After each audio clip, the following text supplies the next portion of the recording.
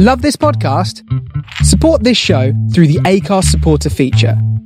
It's up to you how much you give, and there's no regular commitment. Just hit the link in the show description to support now. You can now find the Mad Sounds podcast on Twitter. We are at Mad Sounds London.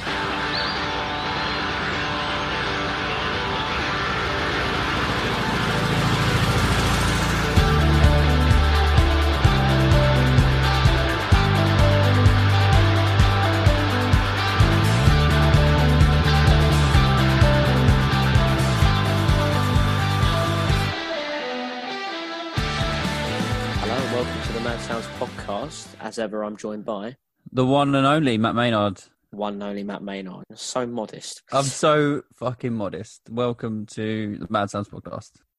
I think we're just excited because today on the podcast we have football journalist Tim Stillman, and in our second edition of the Record Store we're going to be talking about three of his favourite albums.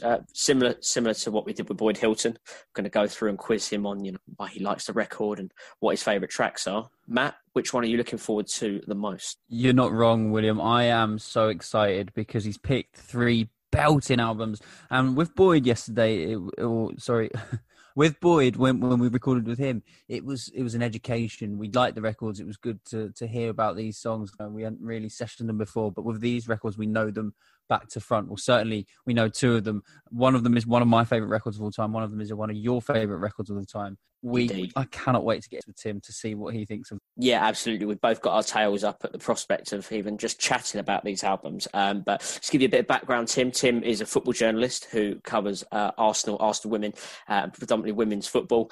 He's a fantastic writer, and I think we're going to be great to get his insight on the album. So without further ado, here's the chat. How are you coping without football?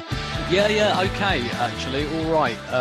It's weird. I kind of miss it, but at the same time, like I've adapted to all of this really quickly, and I've got a baby on the way in July, so frankly, I'm gonna have other things to do pretty quickly. So it's kind of weird. Like it. You know how time's passing really quickly and really slowly, all at the same time at the moment. It kind of feels like this has been going on forever, and yet not that long at all at the same time. And it's very weird. I guess it still feels a bit like pre-season, but we're getting to the stage where like this is going to go on longer than a pre-season. And so, I think maybe in like another month or so, it will feel like age. And are you anticipating what could happen, which is this big explosion where we have loads and loads of football in a short space of time? Are you ready for that? Yeah, although I don't know. I think it might be like quite phased at first. Right. The way they finish the season, I think they'll come up with some kind of playoff thing to finish the season. Because there in all likelihood will be a second spike and all of that, and they might have to slow things down again. So I kind of wonder if they'll go a bit slowly. I don't think the Euros will happen next summer, personally. Wow.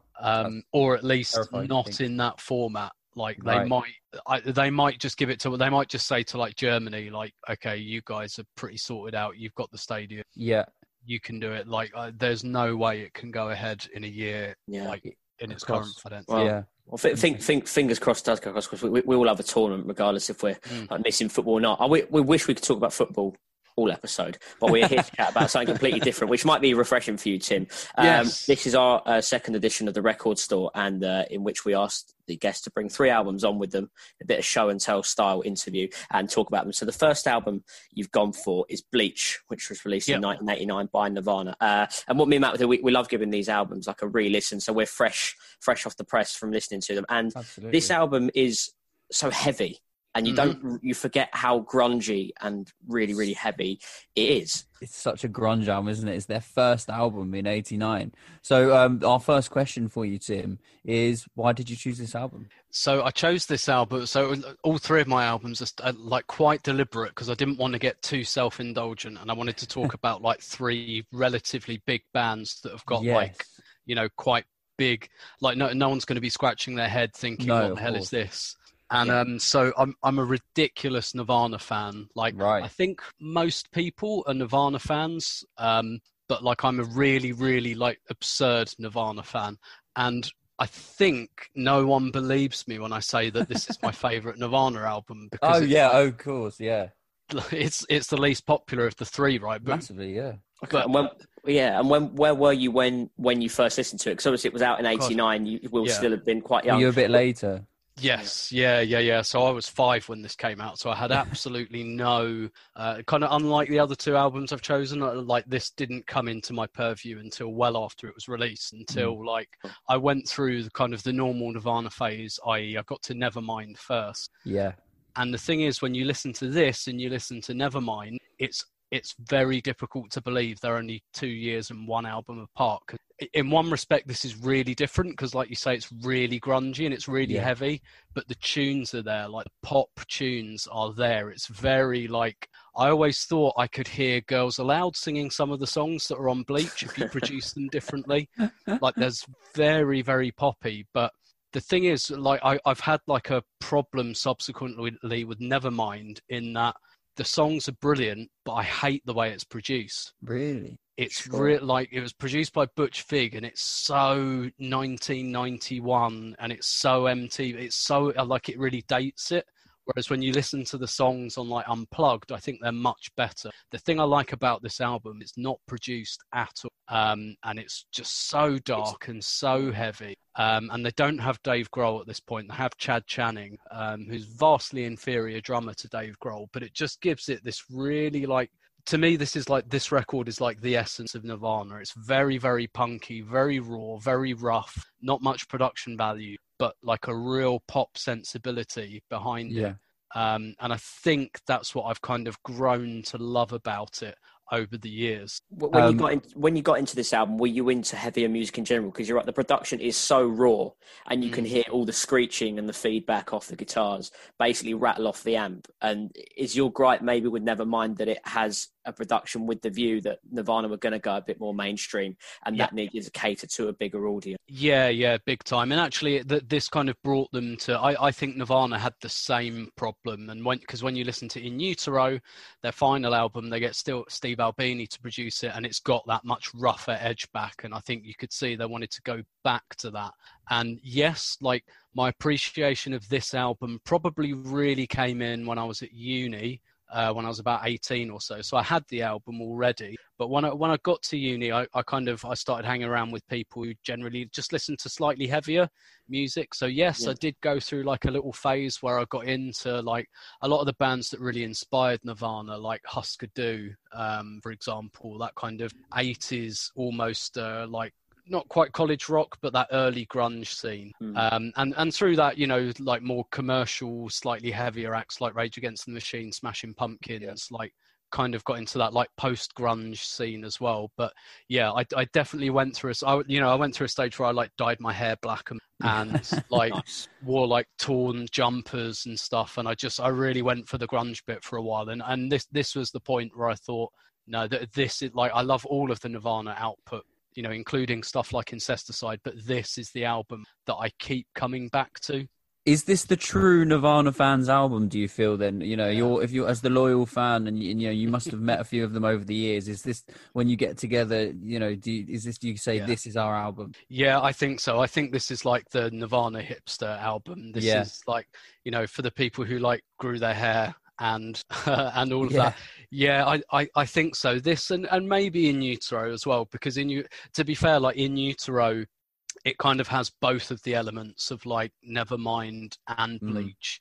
But yeah, I think like, I know that this album wasn't huge at the time, but yeah, I think this is a bit of a purist's album. Sure. And I definitely put myself in that kind of slightly wanky, like if it was a Mannix album, like I'd be wearing a feather boa and like painting my nails and, you know, like the real Richie Edwards crowd. That's kind of how I feel about Nirvana. Yeah.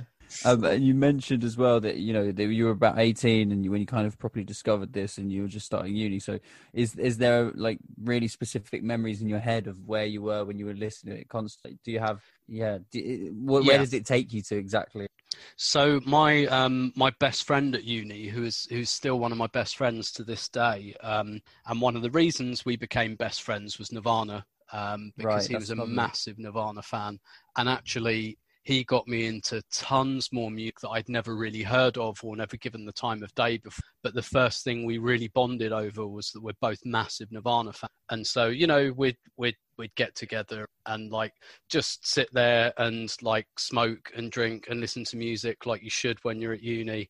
And, you know, we'd put this album on and, you know, I remember just sitting there thinking, wow, this is, and then I just remember kind of saying almost nervous. I was like, and I don't know if I was trying to impress him or anything. I was like, I think this is my favorite Nirvana album. And he was like, me too, but I'm always afraid of telling people that. Yeah, and I think it just like, I don't know, there's something, and I play guitar as well. And like playing a lot of these songs, I love it because they're all ridiculously easy. It's all like 3-chord stuff, but it just sounds really heavy. I remember like Kurt Cobain saying that like one of the biggest influences on this album were like the early Beatles records, like With the Beatles and, you know, stuff like that. That really like simple 3-chord She Loves You, yeah, yeah, yeah stuff. He said that like that was a huge influence on this record. You can really see it in songs like About a Girl and even Blue. And it's a cover, but like Love Buzz that's a pop song. That's just a pop song with a massive amp. And I think you just find that everywhere on this album. And it really just takes me back to people I bonded with at university, some of whom had like dyed dreadlocks. You know, just the kind of people I wasn't necessarily friends with at school, but that I became very good friends with at uni. Yeah, fantastic. And if you had to pick a favourite track, which one would it? I think Blue. Which is spelled BLEW for those that don't know. That's I don't know. I just love it because the thing is about this album, right? Yeah, is I don't think it doesn't have as many standout tracks as something like In Utero. I could point to 5 or 6 tracks and say they're like brilliant classic Nirvana tracks. This doesn't have that quite as much, but as an album, it really fits together. It's just over half an hour long as well, so it's really got that like old school Beatles kind of 2-minute pop song stuff going for it. But I think Blue. Possibly my favourite Nirvana song. It might not be, but it's definitely my favourite on this album. And I think I might be right in saying that isn't that in drop C? So they normally they record in drop D, but then they were just experimenting and accidentally found and it's in so completely different tuning. And they recorded quite a few other songs, but then none of them made the album. Is what I think they had one that was literally called F7. Right. Just because that was like the main chord in the song. I can't remember if that ended up as a B-side or ended up as another song somewhere, but yeah, they were just, you're right, it's like mainly drop D, which to people who don't know, that's like the top string, you're putting the same tuning as the 4th string. And that's a feature of most like heavy rocks. So any like Rage Against the Machine, Smashing Pumpkin, like anything like metal or grunge, usually you drop D tuning, but yeah, this one was slightly different. Yeah, indeed. Well, thanks Tim for bringing us Nirvana's Bleach, a record that me and Will knew, but again, a bit like Boyd on our previous podcast, a bit of an education to go listen to that from start to finish, because I kind of knew in Utero and Nevermind a lot better. So yeah, it's good to get the education on that. Let's move on to your second record, and this is what I'm very excited for, because I am a huge Radiohead fan and a massive fan of In Rainbows. I think for me it's a massive toss-up between that and OK Computer, but you've decided to bring in Rainbows. Why have you chosen this record? The thing is with In Rainbows, for me, again, I'm a huge Radiohead fan. Love, pretty much all of their albums. Maybe not so much the last 2. There's good moments on those, but they're not great albums. But this, to me, the thing I loved about this album, a few things. First of all, I think it's like the culmination of all of their work. So this came out in 2007. Yes. Probably at a point where you thought they were past their peak. They'd just brought out Hail to the Thief, which has 5 or 6 amazing tracks on it. And for me, 4 or 5 quite average. It's not a great album, but it's got great songs. And you think, okay, perhaps they're just starting to, they've gone a little bit past the peak and they're going to be one of those bands that does great songs but not great albums. And this is a great album, and it's got lots and lots of great songs. To me, it's like the culmination of all of their work. It sounds like every Radiohead album, like smushed together. Yeah.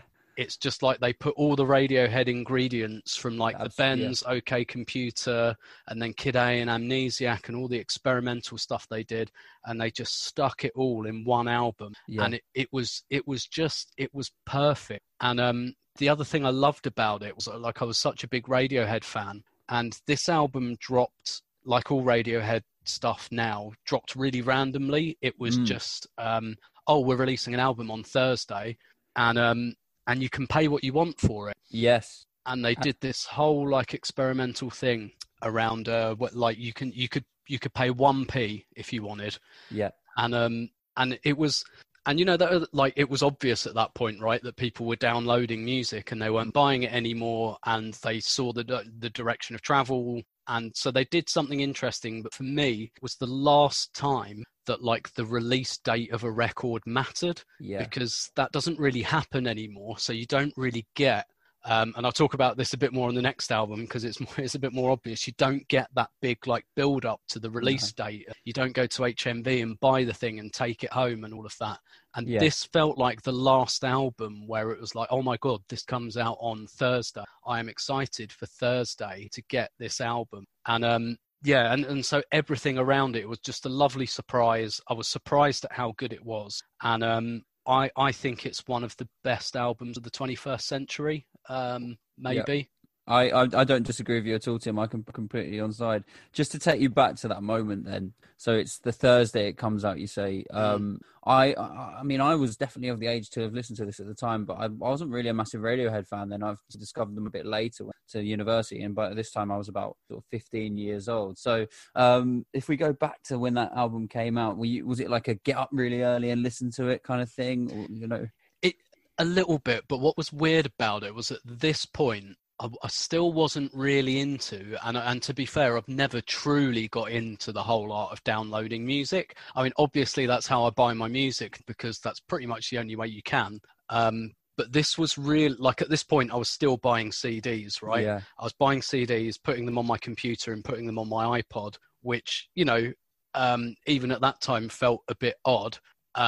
And so this was the first time like something actually came out online, and I was a bit like, okay, how exactly do I do this? It was like really, for me, it was like my first proper, but like I knew, I was like, this is absolutely how music is going to be distributed now. I know that, so I need to understand how to do this. And you know, I'm making myself sound like I was 23 when it came out, so like, you know, I was familiar with the internet and stuff like that. And I just remember like not, because it was such a unique way of buying a record, I remember not really being sure of how to do it. And then when I'd done it, I was like, has this worked? Oh yes, it has. And actually initially I paid £1 for it, and I liked it so much that I went back and I downloaded it again and paid like 12 quid for it. Was kind of what you'd pay for a CD at that point. Because I was like, okay, I love this. This deserves, like this deserves at least just to pay recommended retail price. And so it was like the whole thing felt a little bit alien to me. But when like usually with Radiohead albums they take a few listens, I find this one didn't. This one just got me straight away. It's just everything Radiohead. It's like, it's big, it's kind of dramatic, it's like beautiful, it's a bit melancholy. And like some of the songs on it are just, there's a song, track 7, I think it is, Reckoner's lovely song. Which he just sings entirely in falsetto, and it's absolutely beautiful. And I just remember being absolutely blown away by it from the first.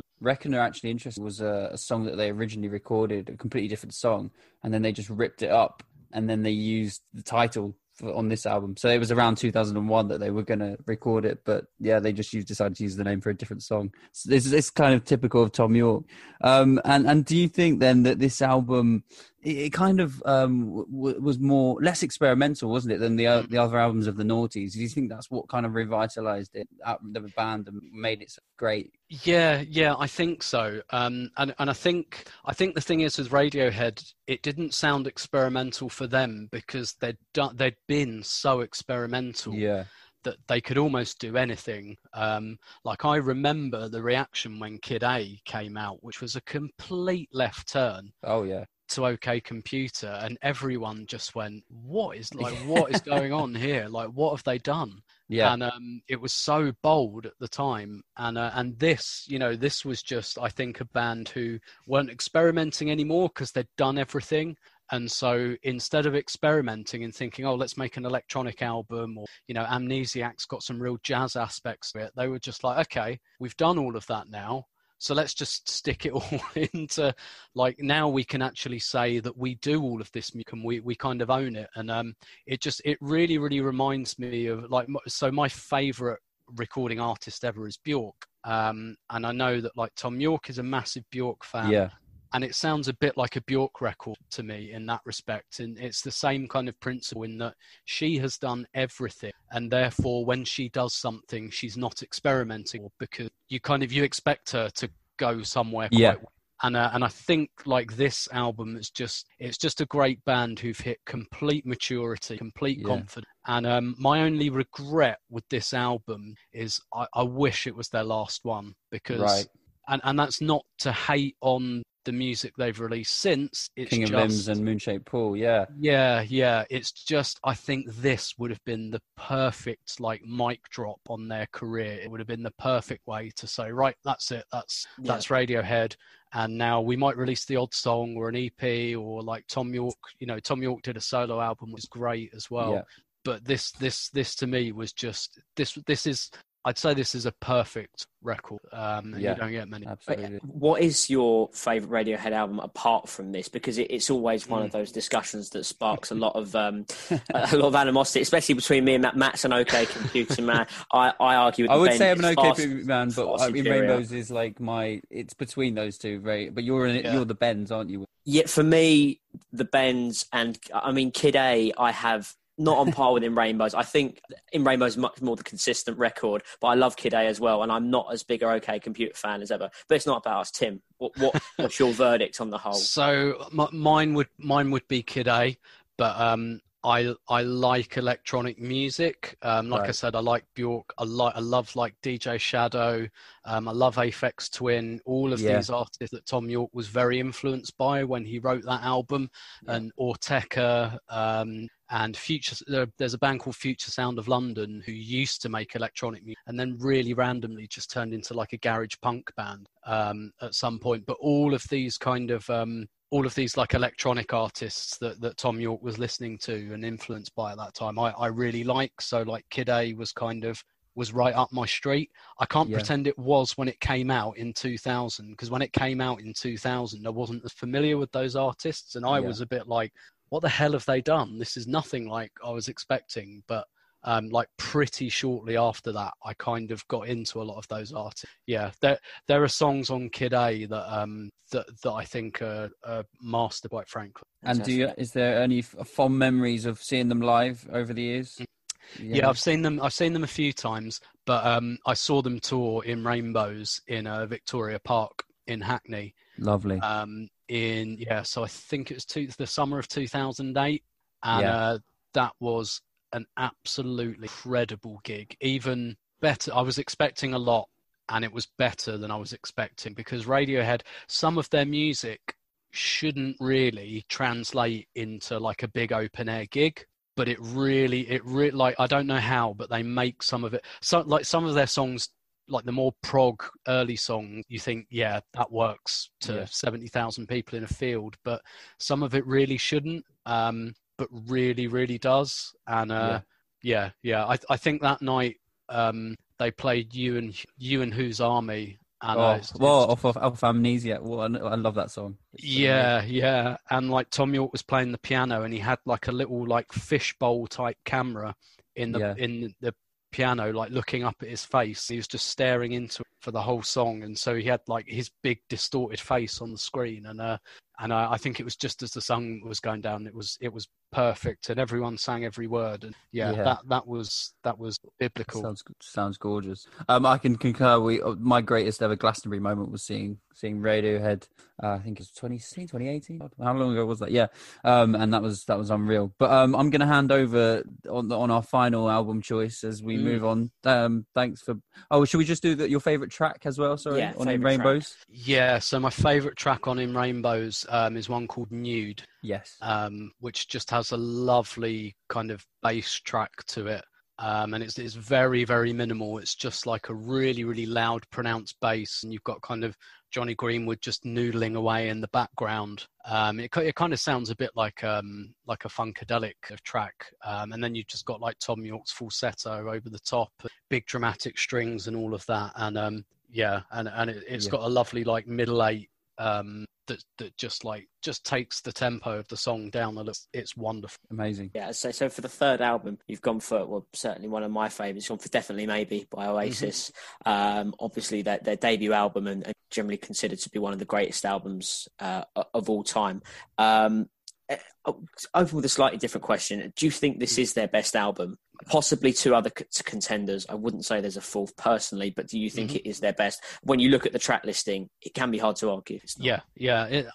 Unquestionably their best. And I really wanted to put this in, not just because it's such an amazing album that like defined my teenage years, but the reason I wanted to put it in was because I think it's kind of become a bit fashionable to say you don't like Oasis, for people to say they don't like Oasis, and I think it's become a bit of a thing, and it's bollocks, quite frankly.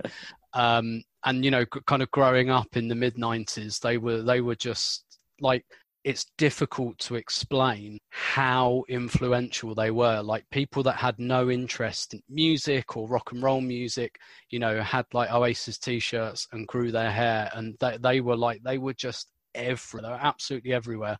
And my personal journey to this album was slightly circuitous because I was 10 when it came out. So like, I wasn't old enough really to have that appreciation of, because it's like, again, quite a rocky album. But by the time Morning Glory comes out, I'm at secondary, and Oasis is a massive, massive phenomenon, and everyone in the world owns What's the Story, Morning Glory, and knows all the songs. So obviously I did. And so then I kind of went back to Definitely Maybe when I was a little bit older and probably a little bit more able to appreciate, because, you know, I guess similar to Bleach, right? The way it's produced, it's live, it's quite raw. Yeah. And if you watch the Supersonic documentary, you see they take great care to make sure that they really captured the live sound. Yeah, well, it's something I wanted to come onto with this album, because I feel it's the most important part of the whole thing.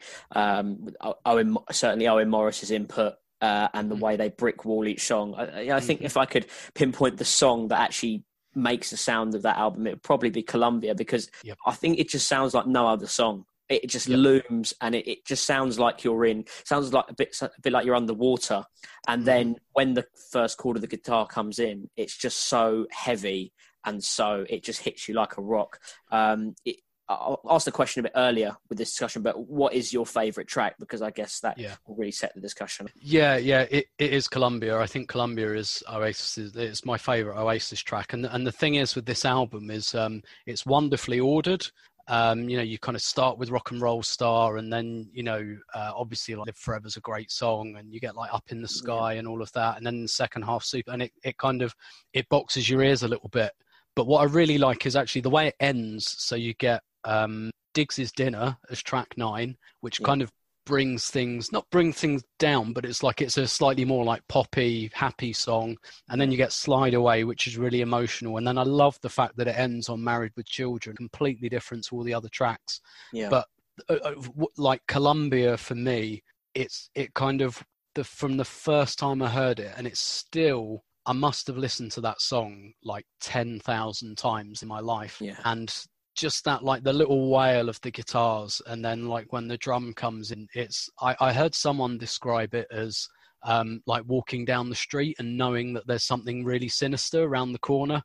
Yeah, it's perfect. And it does. Actually, you get that kind of, okay, I know that this is going to kick off. This has got a bit of, and I think the song just like completely defines the band, in that it's kind of all at the same time. And when you watch them on stage, all at the same time, it's really chaotic and kind of mad and lively, but also really controlled. There's like it's like a simmering, you know, and like when you go and watch them live, and I will never, as long as I live, understand how a man who just stands still with his hands behind his back can like just be so transfixing on stage. I've never understood how a band who do so little and move so little on stage can generate this kind of energy, but they do. And I think this song really encapsulates I'd say like the song is almost like you've got a dog on a leash that's barking and like ready to attack you, but it's on the leash still somehow. And that's kind of,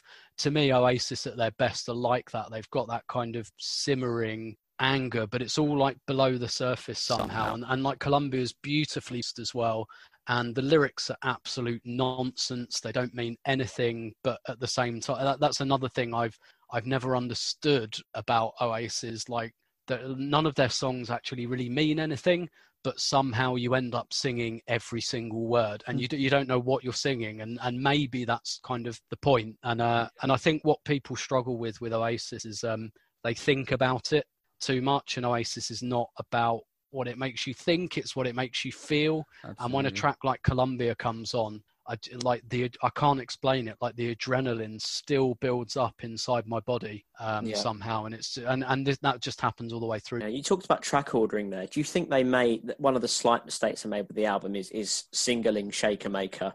Not only because it was a rip off of the Coca-Cola advert and it cost them a lot of money, but it was, I mean, to the outsider, just quite weak in comparison to some of the other songs, especially with an opener like Rock and Roll Star, which for me is the perfect album opener. You know, it's everything they actually go on to be. You know, cocky kids in their own city, owning every street they walk down, and then you go on to Shaker Maker, which, like you say, the lyrics are just quite nonsense in that song, and maybe perhaps a weak single, and they could have made a better choice on that front. Oh yeah. I think there's a case that it's possibly like, and this is obviously a very relative statement, it's possibly the weakest track on the album. I think Oasis did this quite a lot. When you look at some of the songs they didn't release, like they didn't release... It's madness, yeah. Yeah, they didn't release Champagne Supernova, only in the US and Australia. You know, like, why wouldn't you release that as a single? And some of the stuff they released off Be Here Now is far inferior to some of the albums. I kind of think they've always done that. And yeah, like Shaker Maker, it's a great song. They're all great songs, but it's got nothing to me on like Slide Away, or Bring It On Down, which I think Alan McGee wanted that to be the first single. Bring It On Down. Yeah, he did, and they disagree. They had a big on that. Yeah. And I kind of agree with Alan McGee on that one, but and when you consider like Whatever as well was just a single that didn't end up on the album. Like, imagine if Definitely Maybe was 12 tracks and it had Whatever on the end, because that song was written all around the world, was written in the Definitely Maybe sessions, but they parked it for a couple. And some of their B-sides, you look at the B-sides to some of these singles. And, you know, like, It's Good to Be Free, I think was a B-side to, no, that might have Whatever, but like they got so many B-sides during this. Do you think that was just pure arrogance to go, we'll build them all up, put them on the master plan and let everyone see how many good B-sides we've got? Or do you think it was just simple misjudgment? Because of course, on some might say, which was, coincidentally, he was 25 years old this week. Acquiesce was a B-side to that. Yep. And you put Acquiesce into any Oasis album with the way that song sounds. Even Talk Tonight, which is a B-side to that as well. Do you think it was just misjudgment, or do you think they were perhaps ill-advised, or was it just sheer arrogance to go, this is our back catalogue, by the way, have a listen to this? I think it was probably all of those things. Like, I don't imagine they were the type of band who had like meetings and really, really discussed what to release and what not to. I imagine a lot of the time they got a bit sick of each other and we'll put those there, and that's kind of fine, because you know, I imagine they all annoyed each other quite a bit, and like the dynamics of the band are very, very, you know, were very difficult and very tense, and it was part of what made them so good. But I think it's kind of all of those things. I remember when they released the master plan and Noel kind of said, you know, like, I think he said something like, we're the best band in the world, and if there were a band who had our B-sides, they would be the second best band in the world. You know, it was just like, you know, the master plan comes out and you're just like, this is incredible album, like in its own right, with this collection of songs. And it's quite weird, because Noel doesn't sing on Definitely Maybe at all, but he has a few B-sides in that era, and there's this track I'm about to talk about didn't even end up on the master plan, but it's a song called Do You Want to Be a Spaceman? Yeah, which is still to this day, it's a demo. It was never released properly, was it? It was still the demo version. Yeah, and I can't remember if it was on Shaker Maker or Sonic, but like Do You Want to Be a Spaceman would have been that would not have been out of place on Definitely Maybe, and it didn't even make their B-sides, which kind of tells you a lot about their output. But I think the thing for me with this album, and the reason I really wanted it here was because this is like, in terms of its influence on me and my life, the most influential album ever. Like I was a mad Oasis fan all the way through my teen. Did you get stick for that at all down south? Were you in the No. era? Well, do you know what? Maybe a little bit, right? A little, because I grew my hair and I started shopping in Carnaby Street, and I went for it in a big way. Yeah. But the thing about this album, and I guess this band, was that I was and still am like quite a shy, kind of quiet, introverted kind of person. But when I was a kid, like people took that as a weakness, and I was a pushover. And like it is no exaggeration to say that Oasis changed my attitude towards things, and I started to get that rebellious streak. I started to get that, I'm going to grow my hair, and people are going to take the piss, but I don't care. Yeah. And I don't know, like it gave me this great kind of confidence, and it just made me think, which is a great thing, like when you're 14, 15, for a band to do that, for just to make you think, oh yeah, no, do you know what, like listen to rock music and smoke cigarettes, and go and like ask people to buy you beer in the off license, and just kind of generally live life a little bit. Like it brought me out of my shell. I think everyone has that one band, don't they, that kind of has that effect on their life, and that profound effect on life. And I guess for a lot of people, around your age, Oasis is definitely going to be that band, because look at them, they were incredible. Yeah. Just one more thing on the technical side of the album, just before we round off. I guess someone who, in the production of that album, gets maybe a bit of unfair stick is Tony McCarroll. And certainly what went on legally was the end of his tenure within Oasis. Do you think it would have sounded slightly better if someone like Alan White was drumming? Or do you think that Tony McCarroll was just actually fine for the pure, raw nature of the album? Yeah, I think it was fine, personally. I never saw them live with Tony McCarroll. I saw them live several times with Alan White, and a couple of times with Zach Starkey. Yeah. And so, from what I hear, in the studio, Tony McCarroll was a source of frustration. But obviously, like in the production process, you don't really see and hear that. Like, I tend to think that being the drummer of Oasis is not a hugely difficult job. Like in as far as drumming goes, like I don't think again, like playing guitar and all of that, Oasis songs are the easiest songs to play in the world. Yeah. Probably even easier than Nirvana. And I don't play the drums, but like when I listen to some of the tracks on this album, like Bring It On Down, I don't know, it really does just sound like a guy thumping drums, which is great. Like there aren't a lot of fills in it or anything like that. So, I mean, to me, it's not an enormous problem, because I wouldn't consider any of the members of the band technically to be great. I mean, Liam's a great singer. I don't think that's a technical thing. I think he just happens to have that talent, but none of them are great technically. And I don't think like Alan White was amazing or anything. So, I mean, for me, not a huge problem. It just like, I think like Noel just kind of doesn't get on with drummers, and that's why like drummers don't tend to survive in Oasis. Yeah, I think as documented by him, I think it was in Supersonic, where the moment where he goes, I don't really care how he plays drums. What does he wear? Has he got Ben Sherman on, or does he look good? Yeah. And that was Noel's attitude towards drummers. But and we've been over your favourite track, Columbia, so I guess that brings to a close discussion. But Tim, thanks so much for bringing those albums on with you. It's a pleasure to chat to you. Really insightful, I'm sure. Absolute pleasure. Really enjoyed it. Thank you. Wow.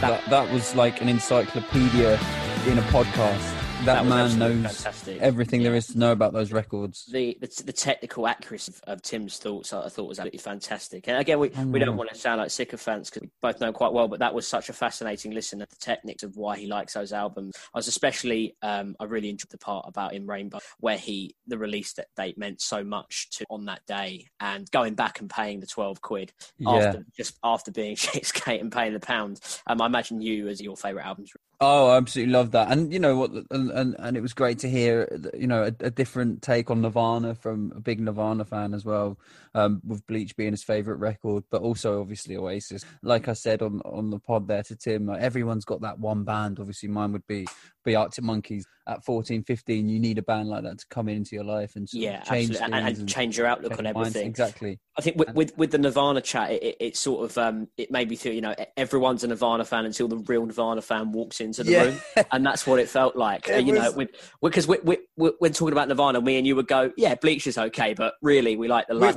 We'd be like, yeah, oh no, In Utero, yeah, well, you listen to Nevermind, I like In Utero, and then the guy comes in with Bleach, and you're like, Bleach, okay. and you're like, okay, wow, fantastic. And obviously, I thoroughly enjoyed the Oasis chat. I think it's one of my favourite albums of all time. And I could see you were fascinated. Yeah, absolutely. I think there's so much to look in, but I think the point that hit home with that Tim made was the simplicity of it as well. You know, he said, you know, none of them were technically amazing in his opinion, but when you put them all together, it's just one of the best records ever produced. And I think I love, just on a personal level, I love the opener to that album. I think it just sums up everything that Oasis went on to be. But we will be back next time. With another episode of The Record Store. But for now, it's goodbye. See you later. Bye-bye. Thanks for listening to the Mad Sounds podcast. If you're on Spotify, please hit the follow button, or if you're listening on Apple Podcasts, hit the subscribe button to get the latest episode of the podcast straight to your phone as soon as we release it.